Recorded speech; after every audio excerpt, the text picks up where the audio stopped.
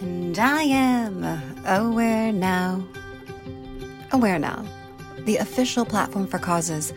Tune in and turn it up as we raise awareness, one story at a time, for the causes that tie us all together.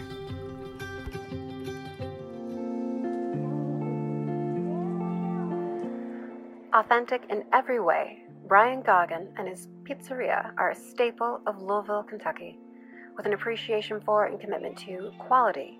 From the ingredients on his pizzas to the writing on his walls, Brian founded Spinelli's, that serves as a cornerstone for a community of artists, musicians, and lovers of pizza. While your story started in Philadelphia, your legacy lives in Louisville with Philly's own Spinelli's Pizzeria. So I'd love to hear the story, Brian. Why Louisville and why pizza? Well, Louisville was Philly being Philly. I kind of had enough and decided to move on. And I was on my way to Miami, ended up stopping in Louisville. I had a good friend from Jersey moved down there. Ended up sticking around a little too long, got a good job.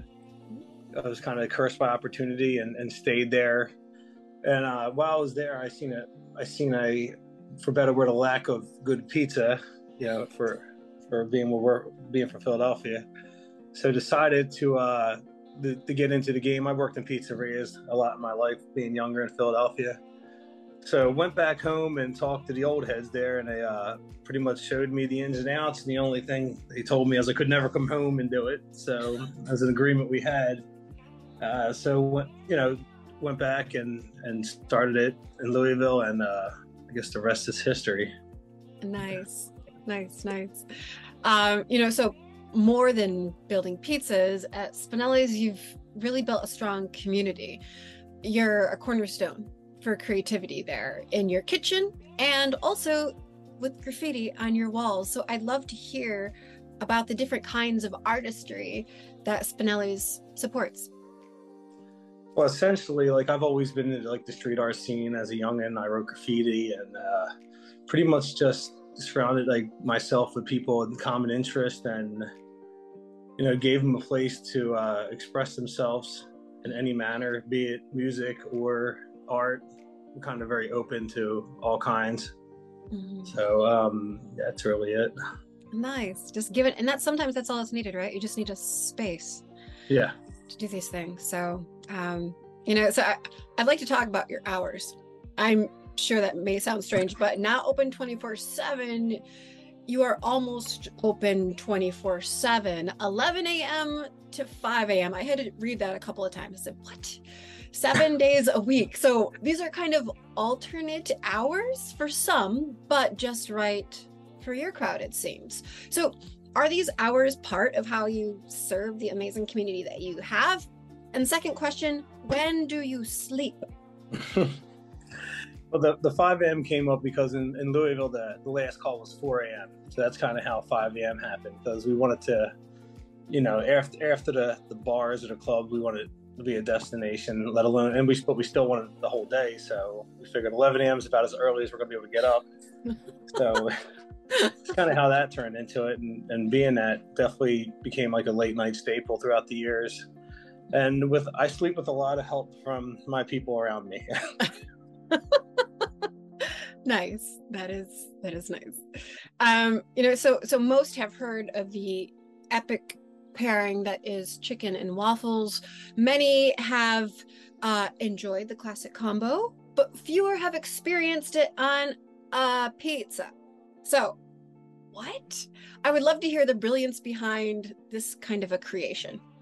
I can't take credit for that one. My a business partner of mine who owns a location with me out in Arizona came up with that, Chris Palmer. He came with it. I thought it sounded insane. He made it, and it's better than it even sounds. It's a syrup base, no sauce, with deep fried chicken, mozzarella, powdered sugar on top, and it's honestly, people are like, "Oh, how is it?" I'm like, "It's better than it sounds. It's good." Nice. It sounded, when I first read that, again, another thing I had to reread. I'm like, what? It sounds amazing. So I want to get a little bit personal for a moment. And if you only had 2 toppings for the rest of your life, I'm just super curious, what would they be? You're talking to a traditionalist, so to me, a cheese slice, a plain slice, is the caliber of any pizza. Like, to me, the topping's good, but if you can't enjoy a slice of cheese, then you're not doing pizza right. So for me, I pizza, and maybe sometimes I'll get a little crazy and put mushroom on it. For me, that's about it. I love that going crazy is putting mushroom on. I love it. Okay, so one more question about the pizza part of things. What is it about your pizza that you make there that makes it so damn good? Well, that's easy. Everything we do is how it was taught. It was taught to me from the older guys back home in Philly. Like, no cutting corners. We do our dough and sauce from scratch still. And another thing was, like, even with the inflation that we came on, we had to make a decision on, there's 2 things you can do. You can raise your prices or cut your quality. And we've always stood by not cut quality and use the best ingredients we can. So, and you can't find these recipes on YouTube, Right. So best practices, best ingredients, and best recipe, it sounds like. So okay, so pizza aside, it's not your only love, of course. Let's talk music. So love to hear about the live music venue in downtown Louisville that you'd put together. Yeah, we had our location downtown, unfortunately closed down during the pandemic, but we had a location at a good sized dining room, and like we said, we've always tried to provide a space for the arts, and music being one of the arts. We would do things here and there at some of the shops outside, little things, but with this other venue, we were able to offer something like almost daily if we wanted to. So we would charge the bands like $25, or the promoter. So 4 bands for $25. So it wasn't really a money-making thing for us. It was really just to support. And with that, it kind of grew and grew. And seeing the likes of Jack Harlow and Knocked Loose, like, earn their stripes down there, which is amazing to see where they are today. Yeah. So we're real proud to even be part of that whole organic scene. And right now we're in the process of building out a new venue. Unfortunately, not the size of the last place, but we'll be able to at least be able to offer that space still. Nice. That is awesome. So on to jet setting. I'd love to discuss, I've heard you have a bit of an obsession with travel. So I'd love to hear from you about the places you've been and what it is that you love about travel. Is it the places? Is it the people? What is it? It's really just seeing how other people live. Like, just getting out there and looking around is, it's my favorite thing in the world. I learned years ago, experience over material items. So any money I make, I'd rather go out there and experience things. So my goal is to see everything. I'm not quite there. So, Well, there's a lot of world to see, but it sounds like you're well on your way. So, do you have a favorite place you've visited thus far? For cities, Paris is my favorite. For island, Bali's pretty amazing. Nice. Yeah. I have a love of Paris myself, so yeah, it's amazing.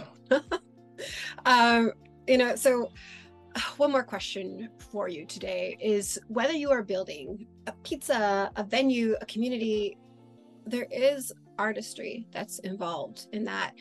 And so for entrepreneurs who are looking to go and to be something amazing, what artistic advice do you have for them?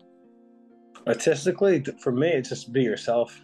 Like, build off of things that influence you.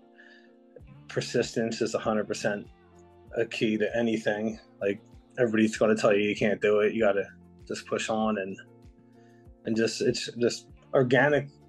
If it's not organic, you can tell. And really, you got to kind of, the ones that you can tell what's fake and what's real at the end of the day. Time always tells. Thank you so much for taking this time, Brian, to share your story and just for helping all of us become a bit more aware now. Thank you so much. Thanks a lot.